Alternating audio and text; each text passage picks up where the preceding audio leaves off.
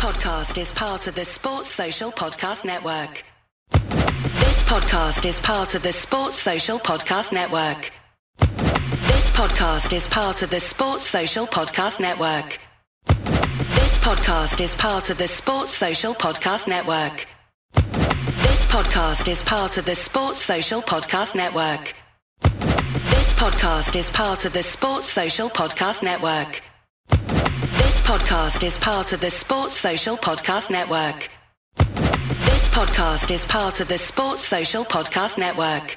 This podcast is part of the Sports Social Podcast Network. This podcast is part of the Sports Social Podcast Network.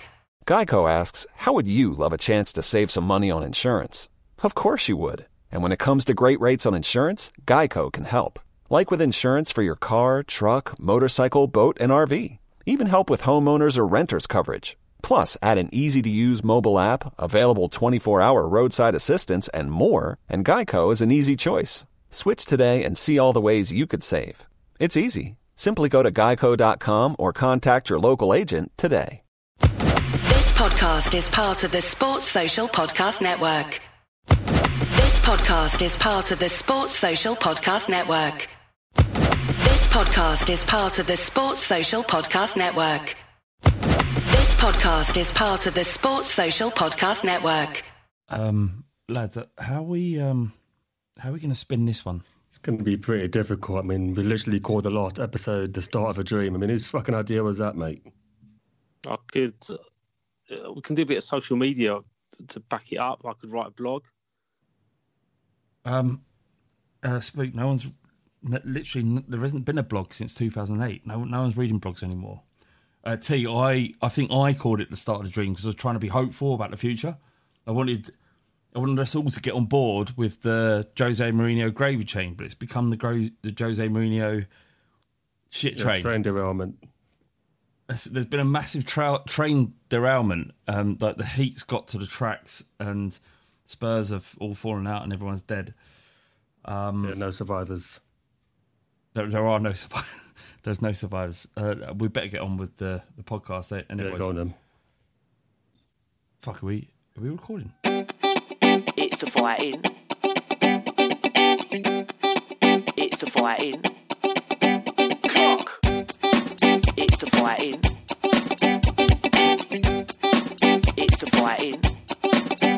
Clock. Come on, son. Hello and welcome to season 10, episode 2 of the Fighting Cock podcast. This is the start. The last podcast we did about being hopeful about the season, that wasn't the real quiz. This is the real quiz. Where, this is the first episode of the season, even though it's episode 2. And everything's fine. Spook, everything's fine. T, isn't it? Everything is fine. Fuck train starts now. Fuck train? What does that mean? It means that everything that's in our way gets fucked. Do you think that from this point onwards, like the first game against Everton was an issue, but from this point on, everyone's getting done? Everyone's getting done, mate. We got up all over the place. We got all the badness out in one set of 90 minutes, 2 sets of 45 minutes rather, and that's it now. I'm beaten for the rest of the season. Yeah, that's just like Ricky when he talks about like when he's had a build up and he hasn't been able to release, and he has a wank, and then he releases the bad stuff. Is what he says. What that was Tottenham Hotspur releasing the bad stuff. And now we can, as T goes on, go on to destroy everything in a wheelbarrow position. Yeah, mate. It was Peter North levels of bad, though. Just splashing all over the place. What is it like? For the rest of your life, whenever you do any kind of interview or any kind of blog, are you going to always reference early 2000 porn stars? I literally only have about 3 analogies, 5 metaphors, and probably 5 go-to people that I use. I just repeat it, rinse and repeat. No one notices. Spook, did you write a blog about the game yesterday? The thing is, I'm kind of a part-timer with it all now because I don't feel that I need to sit down and write about football constantly because everybody's talking and writing about it anyway.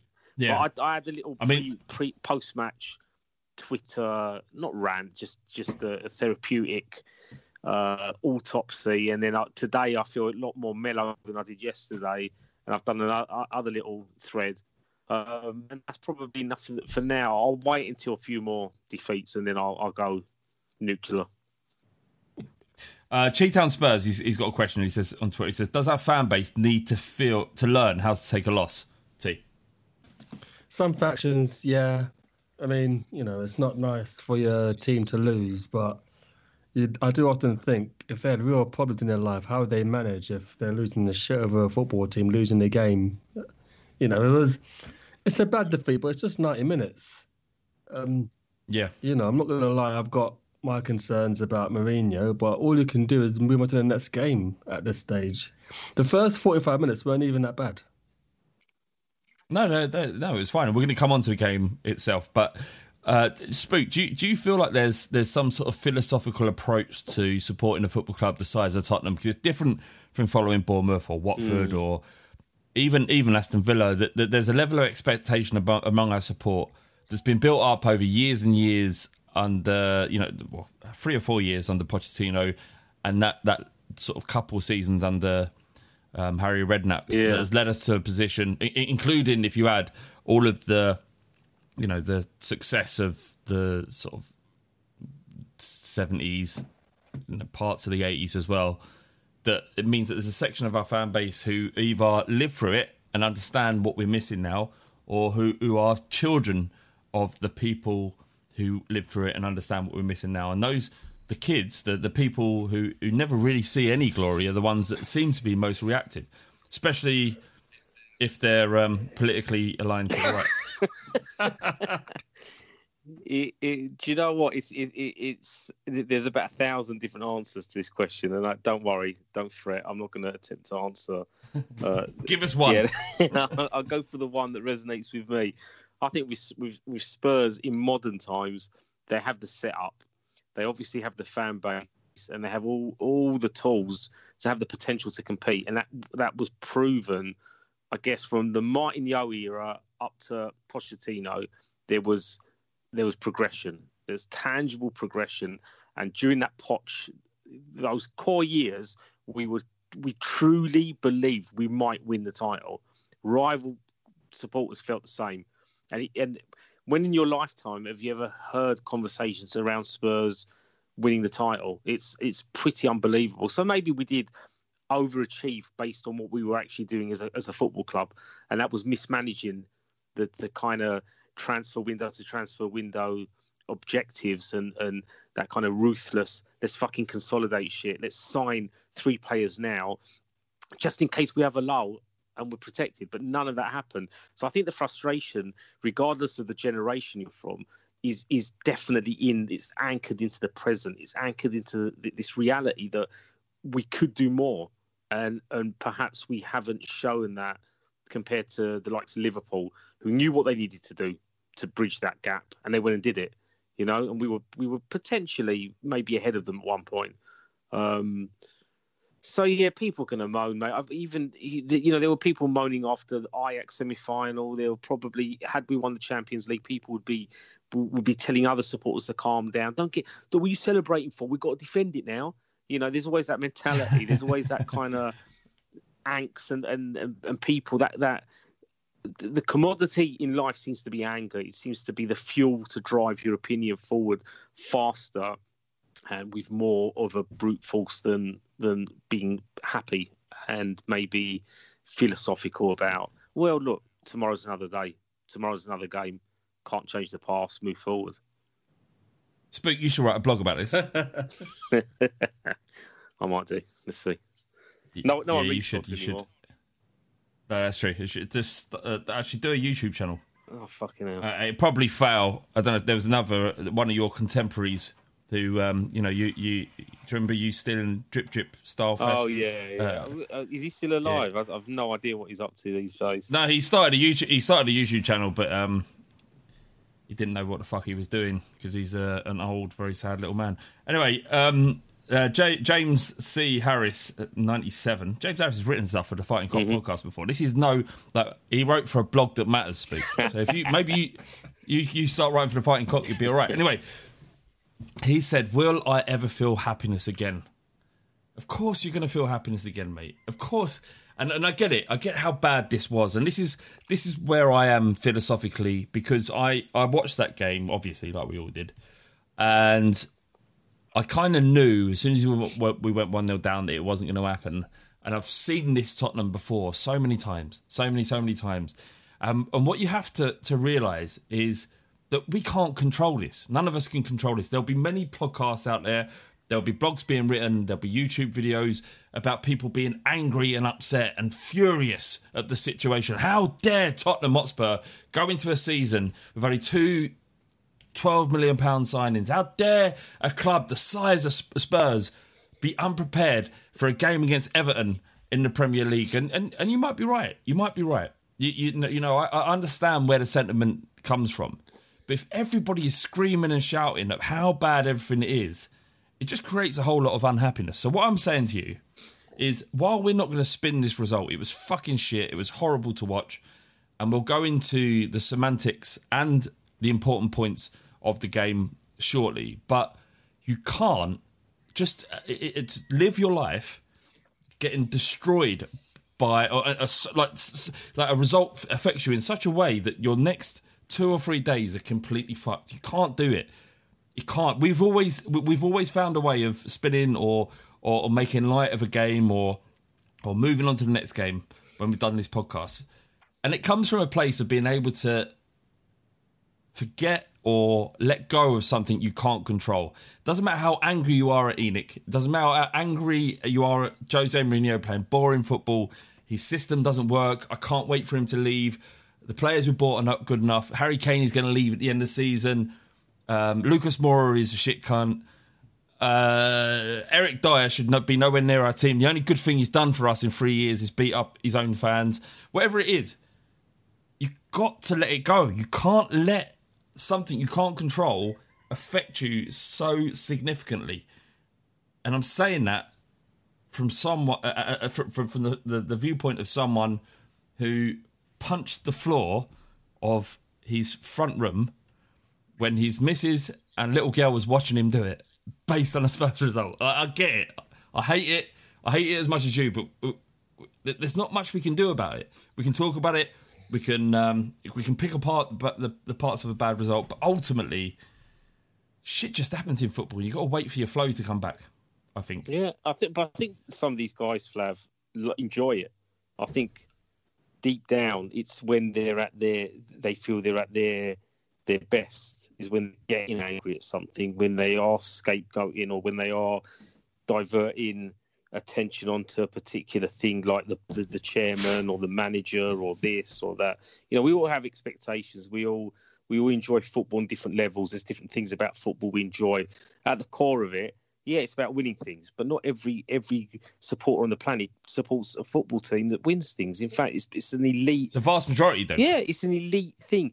But I'm not saying that as an excuse. I'm not saying we should accept that we are contenders and we're pretenders rather than contenders. I'm not saying that. Of course, I want us to win things, but it's splinters. I want us to win things with a bit of style. I want us to aim to get in the Champions League, not because I prefer top four to silverware. I just think to progress in football right now, you almost have to sell out a little bit.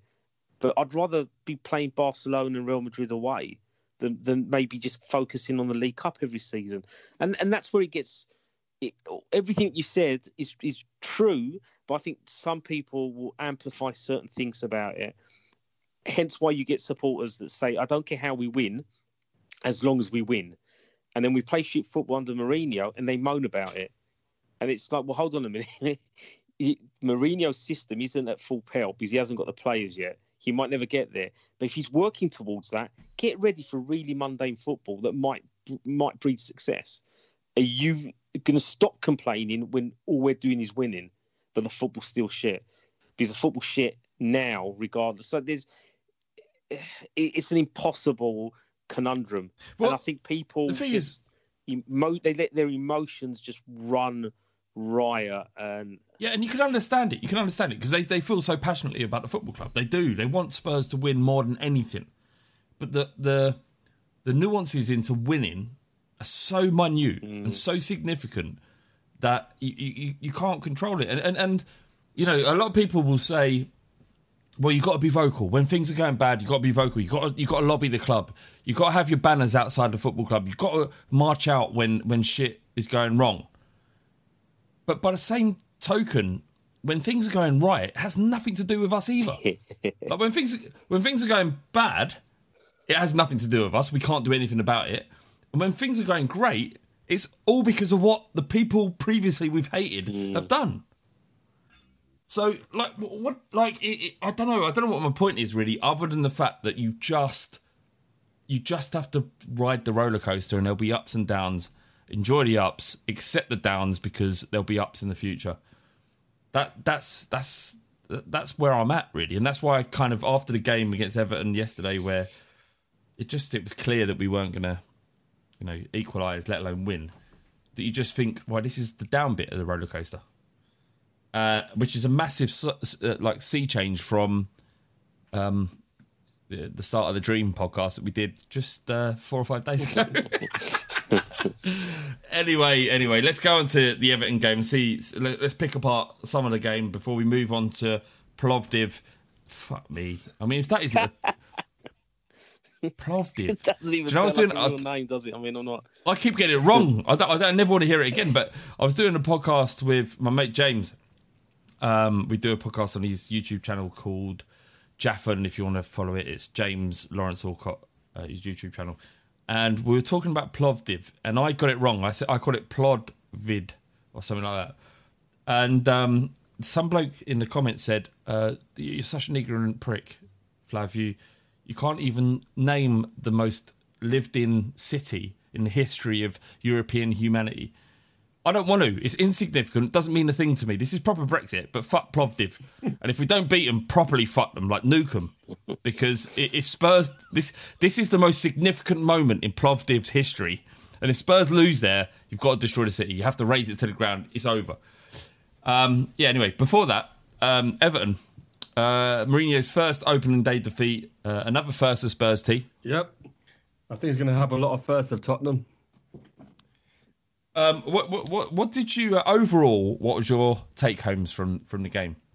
I haven't really got anything massively articulate or deep to really say, but you don't have to. It's just, you know, you talked about that.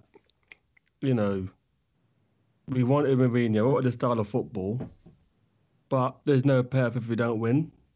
So, you know, you got Bielsa, who played lovely football against Liverpool. They lost, but they've won hearts because of how they played. They kept attacking when maybe they should have defended. And Spurs had an element of that in Pochettino's early days. Although we lost games and we won games, the games we lost, we thought, well, we're building towards something. So we've put all of our chips in Mourinho delivering a trophy, delivering wins.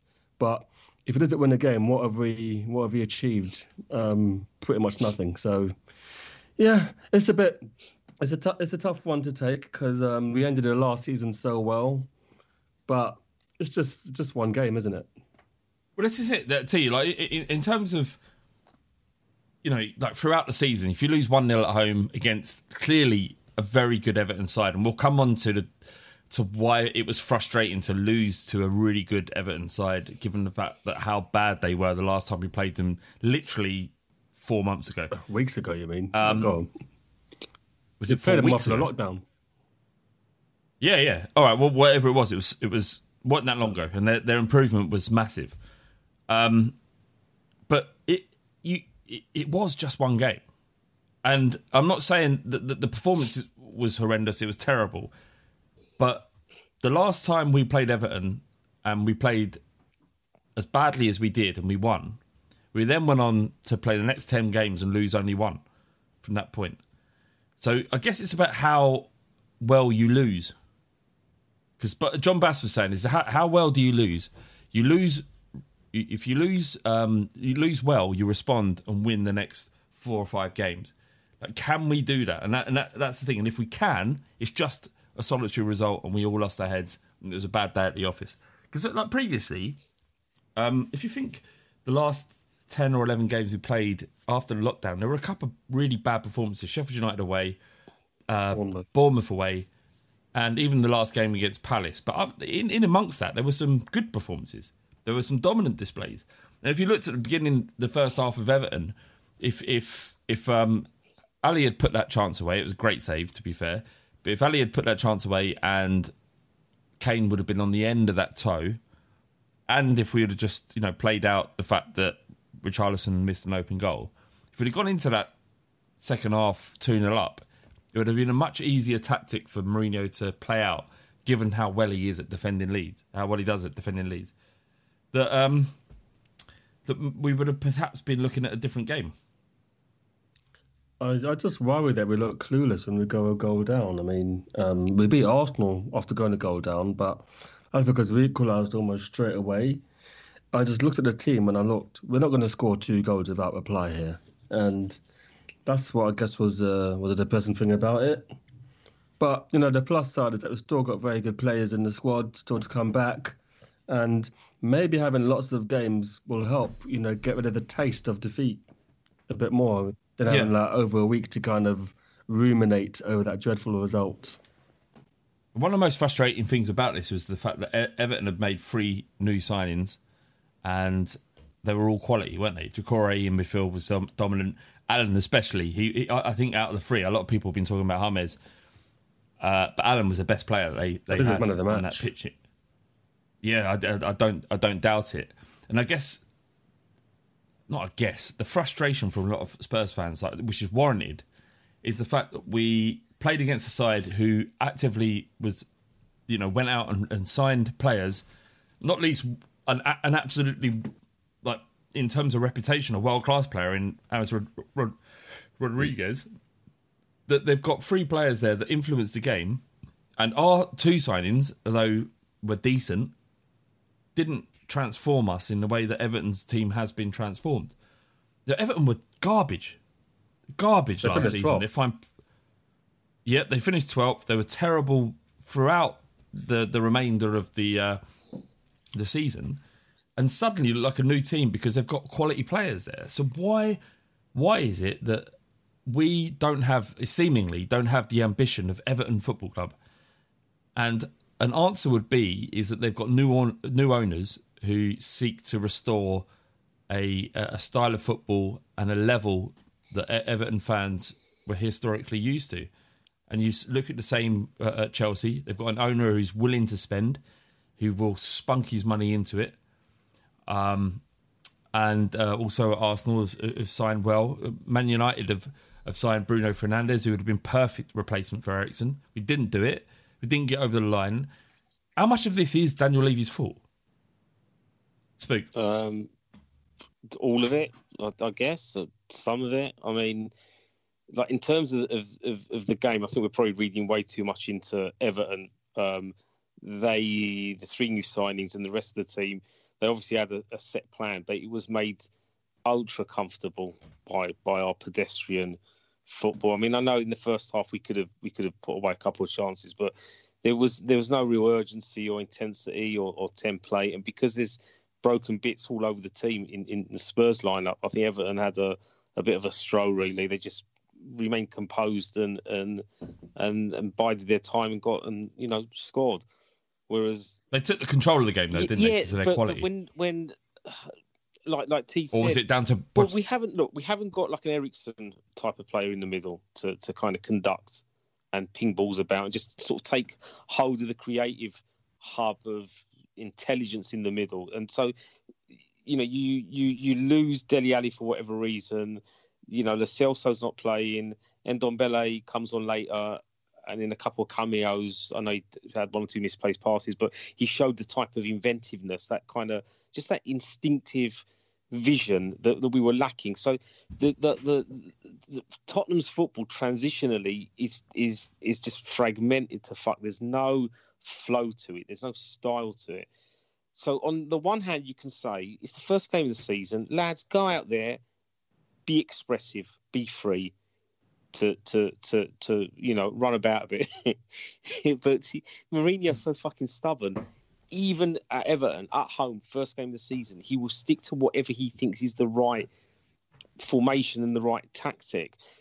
But we all know that he hasn't probably got all the pieces he needs to be able to play at a certain level to suck the life out of games and then counter and score. Yeah, but To answer been... your question, hold on, because I'll get slated because I've gone off on a tangent. Like, yeah, when you compare us to all these other clubs, they're throwing money at good players and they're improving their team immediately. Now, we've bought 2 decent players who didn't particularly have great games. We're still missing other key players. We're still missing maybe a left back, a striker, someone else in midfield. And I don't know what it is about Tottenham, or I do know what it is about Tottenham. When we go into the transfer market, we seem to make it absolutely impossible for ourselves to get a player over the line. There's always a tricky situation, or we're talking to this player, or we're profiling that player. Whereas everyone else, you hear about them being linked to a player, and the next day they've signed him. So yeah, it does come again. It comes back to the in-house mentality, this kind of ruthlessness of let's get shit done. What do you need to have no excuse this season, Mourinho? I need these 3 players. Right, leave it with me. I'll get it done. End of. So okay. We've got a fair bit to talk about in terms of potential transfers and what we've done. So we'll definitely pick up on this in a second. But what we had in terms of our new transfers, Doherty and Højbjerg, how do you think they got on, T? I thought that Doherty had a bit of a slow start, but I think towards the end of the first half, he was really imposing himself upon the game a lot more. If he'd have scored that chance, it would have been a really good goal. He started to make moves forward. He seemed all right. He came in for a lot of criticism saying he's a mid-table player and all the rest of it. But if someone else had signed him, he'd have been fuming. I thought the first half was okay. The second half, I think it was just a blanket car crash from everyone involved. Yeah. Højbjerg was another one who started okay. Second half was dreadful. He actually completed the most passes in the game, but you probably imagine that they're just 2-yard crab efforts, And he's also alongside Harry Winks, who's derided in parts of the Spurs fan base. So you're not really going to get much from them too. But they were signings that we needed. We needed a DM. We needed a right back. We got them. Mourinho after the game talks about a lack of a pre-season and COVID, but we were dealing with the same parameters as everyone else, and it just made it all the more frustrating. But I'm optimistic that those 2 will prove to be astute signings for us. No, I understand what you're saying, T, but we saw them for 90 minutes. They're playing for our football club, proper top football club. This is Tottenham Hotspur we're talking about, T. Yeah? They played their first 90 minutes for the football club. They weren't good enough. Get them out. Get them out of my fucking football club, the pair of them. Tomorrow? Yeah, they're not good enough. Sell them. Let's buy some new players. We need a fucking mental owner. Do you guys... I think Speakable remember this better than you do, Flav, but there's an owner for Atletico Madrid called Jesus Gill. Yes. We need to sack managers like every fucking month. Absolute mental. That's someone like that. T, that's what we need. No, that's what we need. That's what will make the Spurs fans happy. What we need is someone to come in like a mental geezer. Pinochet. We need the Pinochet. We need... All right, tell you what we need. Fuck Daniel Levy. Get him out of our football club. He's not tall enough. He's not going in the air. Get him out of our football club, right? We need... What do we need, T? Idi Amin. A despot. Pol Pot. Yeah, we need a proper despot leading the club, mate. You know what I mean? Yeah, we need someone who doesn't tolerate any kind of frowties. And anything goes wrong, off with their head. Yeah, we need to bring back... Shit, mate. Just bring back the Tottenham Ultras, and we'll take one of the players, we'll kidnap one of the players, and demand a seat on the board. And when they give it us, we chop off one of their hands. The fingers. Let's start with fingers. Let's make it fair. Fingers first. Pinkies first. And then we have a bit of say about who we would like to see in the starting lineup. Who we I think as well. What was that? First player would you chain to a radiator? Harry Winks, absolutely. Like that, yeah. It's always Harry Winks. He won't fight back because he'll be like, "Oh, do you think you're gonna tie me to the radiator too much? Is it too high? Are you gonna tie me to the radiator tactically?" Listen, the Spurs. There are a segment of Spurs fans that would need a reactive chairman who doesn't tolerate 2 bad results on the bounce, and we need to get that. Doesn't matter how successful he's been in the bounce in the past. Rather, it doesn't matter if he's won 25 trophies. He isn't good enough for Spurs. Not for our football club. Let's maim him. Let's string him like Brave style, Braveheart style. Arms, legs, head, 4/4 of the new stadium, and he won't even get the chance to scream freedom because there's no freedom at Tottenham.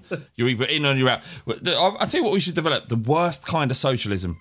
Socialism in principle is a good idea, and everybody's equal. Everyone works for each other. People are less, are worse off than the rest of us. Let's work for them, but let's be the other kind, like the Stalin kind, where you're a dictator, where you let's pretend to be the actual kind of the good of the will, but actually let's fucking kill everybody who doesn't quite meet up to our expectations. I like that. Yeah, I like it too. I love it. The problem is, though, Flav, is that you might die. So 100%. If you're a podcast against the club. No, I wouldn't. No, I wouldn't. I'd feed directly into the football club, and it. Well, I'd just keep myself alive for a long time, but I would die, and every element of the Spurs fan base that's on Twitter who is pro the capital punishment of anyone who fails to meet the very pinnacles of expectation will also be dead. Our fan base would be cut by a third. And there'd be no fighting cock either. Anyway, so was this our worst performance under Mourinho, do you think? It's up there, wasn't it? Yeah. I mean, considering it's the start of a brand new season, you want to see a bit more oomph, a bit more of his influence in the dressing room. I'd love to have seen the pre-match team talk on this one. They come out and pedestrian as fuck. So, based on the fact that everybody was hopeful that we will start seeing something that looks like positivity, and then we end up with negativity, then it's pretty shit. Especially with some of the other results that were being churned out by other teams over the weekend. If you could exchange Jose Mourinho for Pochettino right now, would you do it? I'd do it for all the wrong reasons, though. Like I think that's a cop. That's a cop out. No, listen. The team that we are watching right now is the broken team of Maurizio Pochettino.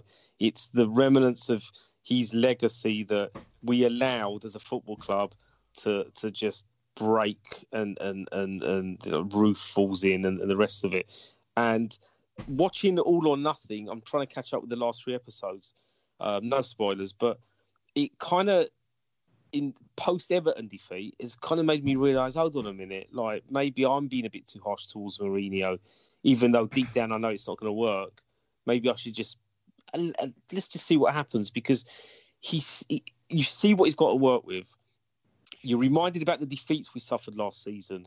A lot of them were down to individual mistakes. A lot of them were down to the fact that these players are still playing to systems and ideals that they've been used to for the 5 years earlier. And I know you're going to say, well, look, he's a top-class manager. He should be able to change things pretty quickly.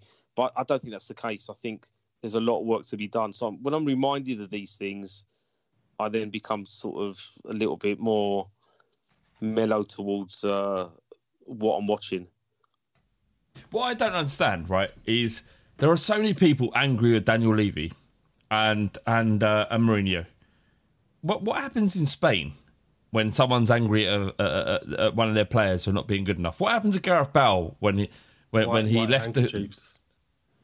It wasn't even that. It was more extreme than that. Someone threw a shoe at his car. When is the last time you've ever seen a Spurs fan throw a fucking shoe at Daniel Levy's car? Never. That's what we need. Not. At least do something instead of just fucking Shoes moaning and. You love Tottenham. Love Tottenham. No, seriously. If you're like, if genuinely you feel so angry, don't go on fucking Twitter, because no one gives a shit there. All you'll find is an echo chamber of people that feel the same about you, or a load of people that are angry at you for saying something that they don't agree with. There is literally no activism in English football. None. What happens in Spain is people throw shoes at cars. And I'm not saying you should do this to make change, because it won't make it. Make that caveat. No, you need to throw a pipe bomb or a petrol bomb. That's the only thing that's going to make things different at Spurs. T, what do you think about that? This might make season 2 a Ball or Nothing, given we didn't make this season. So. Oh, yeah. Should we talk about that? Yeah, we can do. It doesn't matter because we'll just spoil it for him. Well, we've been usurped by Last Word on Spurs because they're Ricky Sachs is all over it, isn't it? Like, fucking gutted. I only did a podcast for 10 years. Not a single peep from us. Not a single word. Not a single note. Do you reckon it's that stuff and the banking chat and that? Yeah, I think we swear a bit too much. No, I don't think it is that. I just think they're better than us. That's true. I think they're better than us. I think yeah. anyway, Mourinho, they're Klopp. They're Klopp. Fuck, that's a lot. Anyway, I've got Plovdiv. Well, what do we do? Going into this game, T, would you make changes, significant changes, or do we go in with our weakest team that played against Everton? I think we'll probably have to make a few changes to freshen things up. Sessegnon wasn't in at all. Go weaker. You're saying? I guess you could call it a bit weaker. I mean, you're not gonna. I imagine the team that started yesterday is probably our strongest team, aside from Lo Celso, in terms of people available. But Sessegnon wasn't in the squad at all, so I think he'll probably get a run out. Maybe him or Sirkin. Maybe put in Harvey White as well and Lamella. So I think there'll be changes. It won't be completely weak where, like the Harry Redknapp days, where just be putting in people you've never heard of. T, the thing is, apart from the extra inch, no one has ever heard of Sirkin. Like, I don't even know what he looks like. Sirkin and Harvey White, I don't know what they are. I literally don't know what they are. What are they? Tell me, T, what are they? Sirkin's got big legs. He's got big legs. All right, brilliant. So we're going to put in to help us get through the Europa. It's got Sirkin, he's got big legs, and Harvey White, he sounds English. That sounds. He played in All or Nothing. Did he? Because I've watched it all and I didn't notice. Spurs into his 8. It was him and Keon Atete. They were stood together. I tell you what, if you've been past them. If you've been at Spurs since you were 8 and you're not Harry Kane, you should have more admission. Is what I'm saying. The only thing I want to talk about in terms of Plovdiv is Ndombele has to start. Actually, I don't want him to start. I want him to start the next Premier League game. But he has to start now because when he came on against Everton, he did the one pass that mattered throughout the entire game, which is he found Harry Kane in the space because he was just, let me get the ball and let me move it quickly. It's time for him to come into the fore now, surely, Spook. Yeah, if he's fit enough though, and it's concerning because Mourinho in his comments before the Everton game, he said he's been training hard, he's really impressed with him, and then Mourinho almost dropped in a little inception as if to say, as long as he continues like this, it just felt, maybe I'm reading too much into it again, but it just feels like Mourinho still doesn't trust him and he's waiting for him to fuck up again if that's what he's actually doing, if the guy's not able to look after his kind of preparation physically. And I don't know we just don't know what's going on behind the scenes in terms of his mental state and whether he's just not happy at Tottenham. I feel sorry for him. He's a top player that came into a club that's in absolute fucking disarray, and he's not done much to make us believe he can cement his himself in the team week in, week out. And yet he's the player that we should be building the team around.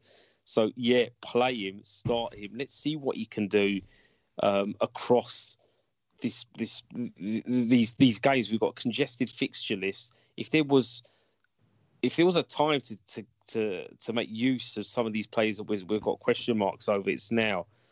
Because you're right, there's no one else that will look to play that ball quickly because there's no one else that can see that pass, see that space, which is a little bit fucking tragic considering the type of football we were playing a few years back. And then it obviously comes back to Levy again. Do we need another creative player in there, or do we just wait to see if Lo Celso's ever going to be fit enough to play consistently too? So it's you're making me feel fucking sad, man. Like you're making me feel informed. Like you're talking about like stuff. I don't know whether I don't think I do. I tactically. Well, let me finish. Let me finish. Go. Sorry, I apologize. Let me finish. That's okay. I'll forgive you. But stuff, Spook. But what, like, we could do stuff against Plovdiv. Let me know what players at Plovdiv are going to cause us problems. Is what I know. Speak. you fucker. Listen, I have no intention of even watching this game. I don't know whether we can even watch it without paying for it. I mean, okay, on the night I'm going to find a stream, like, you know, no doubt, because it's Tottenham. But just get through these qualifying games, and then we can look forward to maybe going on a little bit of a cup run. But the problem I've got is I'm sat here thinking, what if we fucking lose? What if we lose this game? Do you know what I mean? And it's not. Yeah, but you say that, Spook. But what if we do? Like, what would you do? Because we have been here before. I'd laugh, man. I've got nothing else to give. Like, would this be the would this be the lowest we've ever been ever? No, I mean we've been lower than this. What would be like rack your brains right now, both of you, T, Spook. What would be the lowest we've been in our memory if we lose to Plovdiv away in the qualifying rounds of the Europa League? Can you think of anything, T? What would be the lowest, a worse result than this? Would it be Colchester last season, or would it be lower than that? Probably lower than that. I think 2 points from 8 games. Yeah, a few results there. I think Udinese, that might have been his last game, actually. That felt a bit hopeless. Stoke, same run of games when we lost 2-1 and Bale and Dawson got sent off. That felt pretty low. In terms of actual results, I mean, the Champions League, Chelsea winning the Champions League doesn't really count, but that's when I probably really felt helpless. I really thought there's a chance we might get relegated there. Imagine all of us collectively as a fan base that, you know, we just lost to Plovdiv.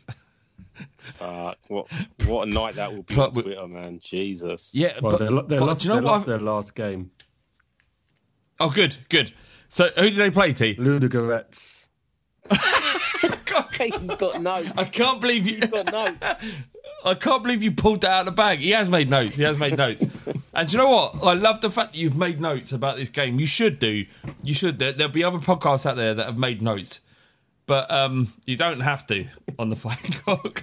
But you know what, though, to go back to an earlier point about Ndombele, I saw some stats today about our strikers. Heung-min Son has got 2 goals in 10.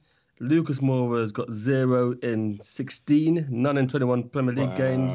Bergwijn's got 0 in 9. And Dele Alli's got 1, which is a penalty, in 14. So there's a lack of maybe creativity, which might lead, you know, these guys to score more goals. Where do you put Ndombele? Do you put Ndombele in a 2 with Højbjerg, or do you put him in a 3 up top, where there's less running for him to do, and he might find the spots that Dele and Kane can run into? It seems like he's got to go in midfield.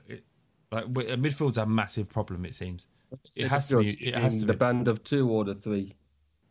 Either a 2 or if we play 4-3-3, he's got to go in midfield, or 2 in the midfield as well. I can't see. I mean, by the same argument that you'd put Moussa Dembele in the front 3 would be the same argument you'd have for Ndombele. But I'd just like him to play in the middle of the midfield, just with someone who isn't completely fucking shit next to him. just Kane up top, Dele behind Kane. Dele, just give him the fucking freedom to go wherever he wants, and then that should theoretically, my dumbed down tactical awareness, allow Ndombele to find that space, because Dele will be dragging people left, right, and centre. I mean, yeah, on paper it looks easy, doesn't it? But it obviously is not fucking easy, especially having to watch Tottenham at the minute is absolutely exhausting. Trying to watch them carve out a chance. We did it a couple of times in the first half against Everton, but I mean, come on, it should be like a given with some of these players that we've got. We should be able to do it organically, naturally, easily. We look at what Leeds did away to the champions of England. Not only just the champions of England, the best Premier League winners that we've seen. Right? No one can argue how good Liverpool are. They are the best side I've ever seen in the Premier League. Not in my opinion, and your 2 opinion. right? I'm taking your thoughts and perpetuating them as my own, right? They are the best. And they went out there, they went to Anfield, and they fucking gave it a go because they were expressive and they tried to impose their will on the game in a way that we didn't. And I'm not saying we'll finish below Leeds. We probably won't, because their advantageous way of playing will probably see their undoing. But it's I don't know. We'll see. We'll see how it plays out towards the end of the season. Danny Rose, this is according to The Athletic, only found out he wasn't assigned a squad number until after it had been made public. Do you have any issue with that, T? Well, I mean, it's nuanced. He's been at the club, 12, 13 years. Probably deserves a little bit better than that. Maybe they should just let him know, because, as we said before, Mourinho says if you're not in favour, you will know. And based on all or nothing, it doesn't seem like Rose knows anything. He's not. I think he's been made to train with the youth team, and now this. It's a bit of a sad ending, really. But it's a shame. Is it sad? It is a bit, yeah, because fair enough, Rose is a divisive character, but I think he could have just taken him in and said, you know what, we're not going to give you a squad number, we're going to look to move you on. And the fact they can't even tell him that is a bit shit. Nah, like text his mum. Let his mum tell him. Well, if I was Jose Mourinho, I'd say to him, do you remember 5 years ago when you had a toe injury and was out for the season? That's why you ain't got a squad number. Nothing to do with the interview. Nothing you being petulant and saying, oh, I'm going to tell Daniel Levy off. I'm going to tell you off. I'm going to grass on you to Daniel Levy because I haven't played a game in 4 weeks. I get that All or Nothing it is a puff piece. It doesn't mean a great. It isn't. It is edited to fuck. But the fact is,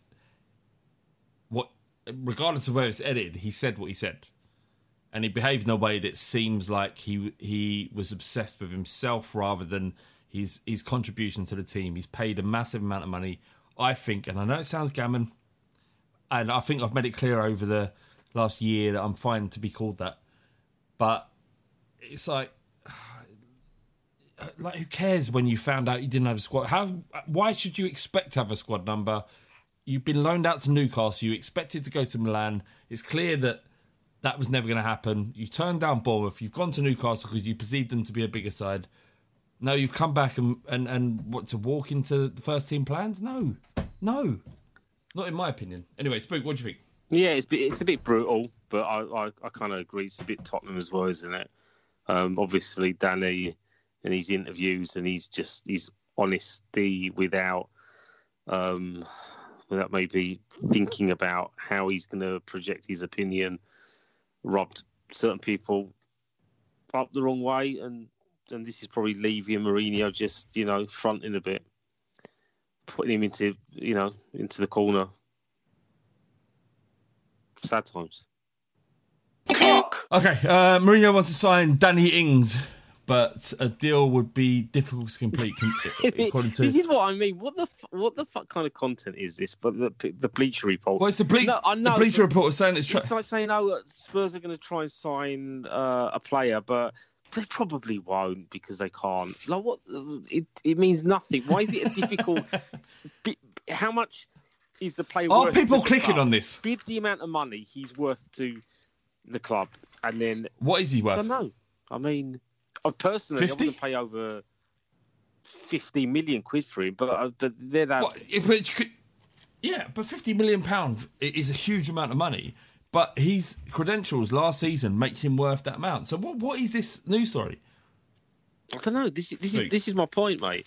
It's just another striker we're being linked to on top of all the other strikers. I'd love genuine ITK on who we're really trying to sign because in my head I'm thinking we must have 2 or 3 targets and that is it, and that's all we're working towards, and everything else is just content fluff. It's clickbait. It's people not really knowing what we're doing, not really having an idea. They're hearing whispers from agents, maybe they're hearing whispers from other club insiders at other clubs.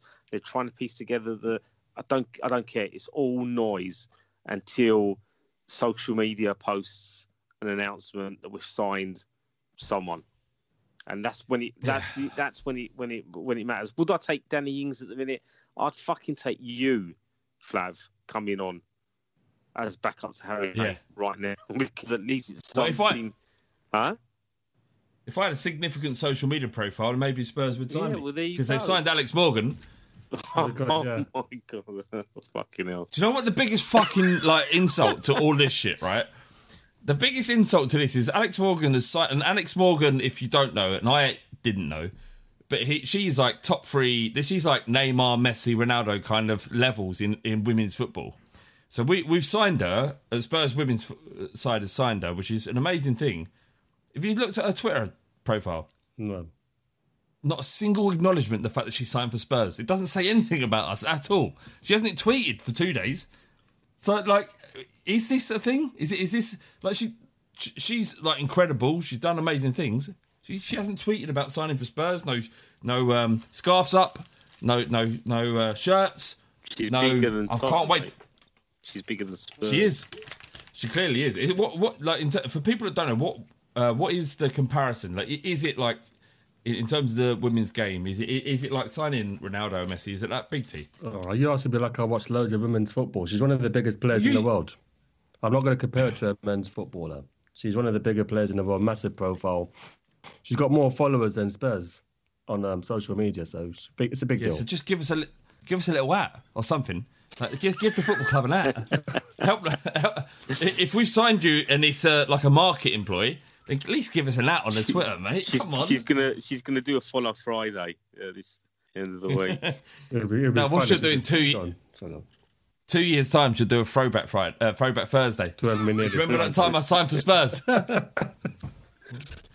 Anyway, so Danny Ings has not come in. Danny Rose is upset. Napoli have reduced their asking price for Arkadiusz Milic. How'd you say Milic. His first name? Do you know that? Yeah, we've had this conversation already, Arkadiusz. What, so why are you mugging me off in front of my pals? Because you refuse to pronounce his name properly. I don't refuse, I just don't know. I'm fucking do it phonetically in future. Arkadiusz Milic. Milic. Oh, mate, seriously. He's not signing, it doesn't matter. All right, Arkadiusz Milic is signing for Spurs, 25 million. We won't pay. Spurs have offered the striker £5 million per year ahead of signing a pre-contract in January. However, Daniel Levy could still pressure Napoli to sell for even cheaper this summer. Do you know, like Daniel Levy, right? He's, like most of us, we've had a gram of gear, haven't we, right? And it's 4 a.m. in the morning, and you're watching some horrible stuff, and you're slowly nursing your floppy into the camera of your laptop, and we're generally watching the worst kind of pornography. Daniel Levy is just trying to get to nurse out of the oozing mess from the end of his penis is lower transfer fees. Fucking hell. So that's probably... Do you reckon he'll come? Do you reckon we'll get him on here to interview him? Who, Levy? Yeah, after that. Yeah. No, all right. Maybe an impersonator. Reluctant Nico, who's a journo, apparently. Bournemouth's Josh King remains a target for Spurs. I just think it's like these agents are just kind of putting things out there and linking our club to him so they can kind of have a bit of a bidding war. Because he wasn't even in the squad last week, Josh King. So fuck knows. Nor was Milic. So who knows? So this is. I love the transfer window, transfer rumours of players that I've never heard of, and nor should I, because I'm not well versed in foreign stuff. All of football, really. Yeah, foreign stuff generally, but anything to do with football, I'm not well versed in. But Spurs are unlikely to sign Crystal Palace striker Alexander Sorloth. Is that right? Yeah, the Norwegian. Did I pronounce the surname right? I don't know. I hope you did. Okay, good. Apparently we're not allowed to sign him because according to the Daily Mail. So we'll leave it there. Yeah, because their chairman said that we were in talks with him, and they asked Mourinho about him at the press conference, and Mourinho was being a bit kind of evasive when asked about it. And I guess today they've said it's not going to happen. So Sorloth is someone that was laughed at by Neil Warnock. I think he said he was complete shit when he was at Crystal Palace. And he's gone to Turkey and scored like over 20 goals in a season. So he's just a massive unit, basically. Just like another Llorente. Good. Seamus Hart, these are the questions, says, do you accept that you have ever happily bought into propaganda with the documentary? If it was this season, the Everton game wouldn't have made the edit, that's true. Instead, Tom Hardy's voice would say, after a disappointing start to the season, the team picked themselves up with a win at Bulgaria. He is nailed on there. I want to hear from both of you right now in terms of... have you been affected, or did you drink the Kool-Aid of the All or Nothing documentary? Be honest, I did massively, and I continue to. But do you feel like you've been affected positively or negatively by this documentary? Start with you, Spook. Yeah, positively. Just because, as much as you can sit down and say it's been edited and they're not going to show certain things, and they're going to make certain people look good on camera. I mean, Levy and his random walks into the canteen and those awkward moments where he's sat in the canteen with Mourinho and they're just talking small talk about football. That's probably the only time I've actually cringed throughout all of it. It is a bit of propaganda. They're never going to make a documentary. They're going to mug the club off. The club would never approve of any of that. And the reality is there's probably not that much in there that could mug off a club. This is just a team that's trying to win games and players that are trying to get fit to play. I have drank all the Kool-Aid when it's come to the actual players. The ep that I just watched had Dele and Dyer. And I won't say anything more for people that haven't watched it yet. But you may as well. Again, they have an argument, and I'm like, oh fuck, maybe they've not been friends for a long time. Maybe this is why you don't really see them together, like the bromance that we kind of knew back in the day. And afterwards, they're at someone's residence, and they're on the PlayStation, and these Dele's feeding Dyer some, I don't know, jelly babies or crisps or whatever it is. Haribo's, giant strawberries. You've got to get these things right, Steve. You and your notepad, man. I've got notepad details to remind me. But then you realise, no, fuck, these players actually fucking care. Those moments were raw. They weren't scripted. They didn't give a fuck about the cameras and about Amazon. After that game, when they're sat in the dressing room and Dele's having a go, he's blowing off steam and he's saying the same shit every time, and it's just raw emotion, and that's what I fucking like seeing, because we often say that these millionaire footballers don't give a fuck and don't try, and sometimes we look at them on the pitch like the Everton game and we think, what the fuck are they doing? They don't care. They're not trying. But maybe there's more to it. Maybe the psychology part of the game is the bit that we tend to skip over. We just assume they're all built for it and they can all get on with it, and they're paid professionals and they should be playing at a certain level all of the time, and they should never dip in form and blah, blah, blah. So in those moments, propaganda or not, I just completely... I love the fact that I've got to see this, regardless of the fact that we don't win anything and it ends and that's it. It's just made me appreciate what these players go through, regardless of the fact they are earning a shitload of money, and can have a bad day at the office and then go to training the next day and do it all over again. What about you, T? I wouldn't say I completely drank the Kool-Aid. I was kind of lukewarm on Mourinho, and I didn't hate him or particularly love him. But it is a thing of beauty that people are angry that other people enjoy something. Oh, you're drinking the Kool-Aid. Oh, you love Mourinho. Oh, what's the issue of me loving the manager of my fucking club? You know what I mean? Oh, well, Mourinho might 6 weeks from now, he might get the sack. I mean, if he loses against Plovdiv, League Cup, and continues to lose games, he might get the sack. Oh, T, you said 6 weeks ago you don't mind Mourinho. Well, look, I was happy in that moment. Why don't you just let me be happy in that moment? How does it affect anyone else's life in any way how I enjoy something? How about that? How about fucking next? I love that. Let me be happy in my moment. If I'm really excited about the future of my football club, even if I'm being naive, let me be happy. Like whenever we do this podcast and we say stuff that is overtly positive, we don't need to be true. We don't need to be telling the truth. And I think most of us are. Whenever I have spoken over the last 9 years, I feel like I've been honest. I'm not talking bullshit just for the sake of it. I'm trying to attain a level of self-content, a level of happiness, the pursuit of happiness. And I do that sometimes by talking shit on this podcast. But there's like, if I am and I get it wrong, don't dig me out for it. It's not my fault. But look at it's like I'm just another way. What happens to me if I pick up the documentary and Mourinho gets sacked in a couple of months? What happens to me? I don't die. I don't lose my job. I don't lose my mortgage, my house, my car, my family. I just got something wrong on the internet. I mean, it means nothing. It's irrelevant. Yeah, it is. It is. And like, you know, if it was the case that we were going to be shot, like if it was the Moscow trials or shit that's happening in World War II, where the shit you say has genuine consequence, then this podcast wouldn't be anywhere near as emotive and interesting as we hope it could be. Yeah. So, all right, we said a lot of stuff. I've said a lot of stuff about Mourinho and drinking the Kool-Aid. Yeah, I drank the Kool-Aid. It was great. Loads of fucking... Is it the Manson family? Was it the Mansons? The Mansons?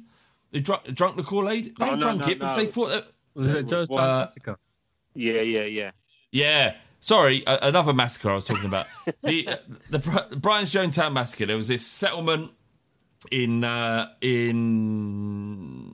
doesn't matter. The details don't matter. But it was this place in America. They decided to separate themselves in search of some sort of religious enlightenment, and it ended up with the FBI attacking their compound because they thought they had arms, they thought they had guns, and they knew they had guns, and they said, like, if you don't, release your massive arsenal, then we're gonna fuck your shit up, and that's what the FBI did. They fucked that cult's shit up, and it probably was a good thing.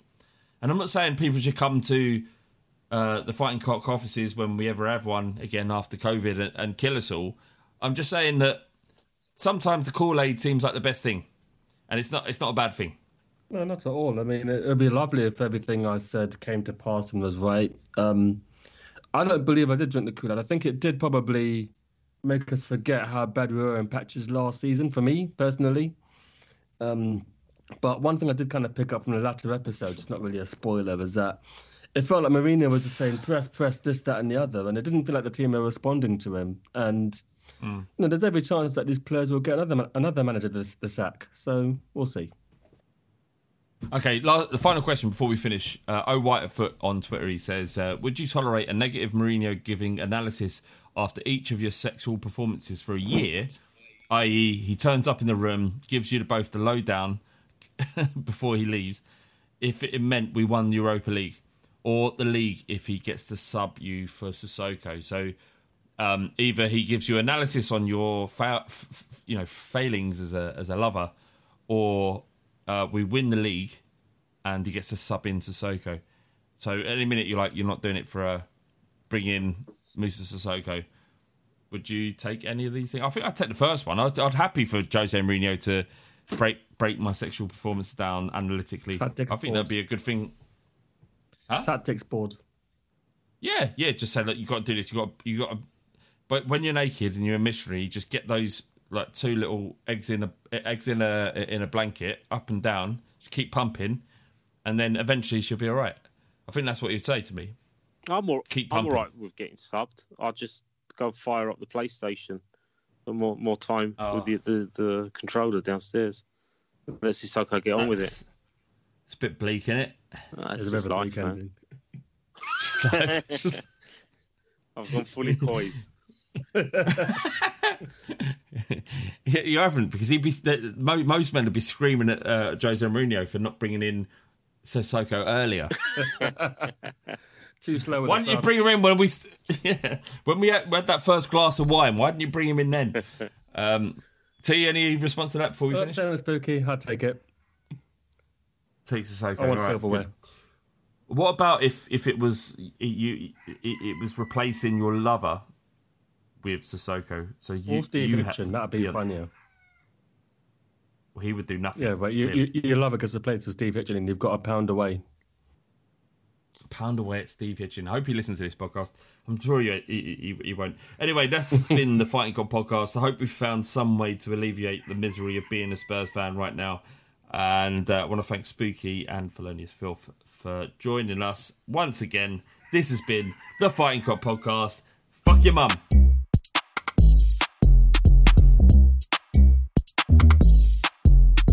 Fuck your mum.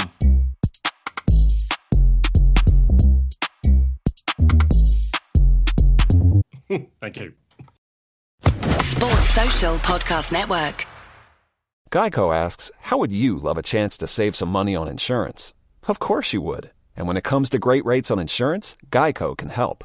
Like with insurance for your car, truck, motorcycle, boat, and RV. Even help with homeowners or renters coverage. Plus, add an easy-to-use mobile app, available 24-hour roadside assistance, and more, and Geico is an easy choice. Switch today and see all the ways you could save. It's easy. Simply go to geico.com or contact your local agent today. Sports Social Podcast Network. Geico asks, how would you love a chance to save some money on insurance? Of course you would. And when it comes to great rates on insurance, Geico can help. Like with insurance for your car, truck, motorcycle, boat, and RV. Even help with homeowners or renters coverage. Plus, add an easy-to-use mobile app, available 24-hour roadside assistance, and more, and Geico is an easy choice. Switch today and see all the ways you could save. It's easy. Simply go to geico.com or contact your local agent today. Sports Social Podcast Network. Sports Social Podcast Network. Geico asks, how would you love a chance to save some money on insurance? Of course you would. And when it comes to great rates on insurance, Geico can help. Like with insurance for your car, truck, motorcycle, boat, and RV. Even help with homeowners or renters coverage. Plus, add an easy-to-use mobile app, available 24-hour roadside assistance, and more, and Geico is an easy choice. Switch today and see all the ways you could save. It's easy. Simply go to geico.com or contact your local agent today. Sports Social Podcast Network. Sports Social Podcast Network. Sports Social Podcast Network. Sports Social Podcast Network. Sports Social Podcast Network. Sports Social Podcast Network. Sports Social Podcast Network. Sports Social Podcast Network. Sports Social Podcast Network. Sports Social Podcast Network.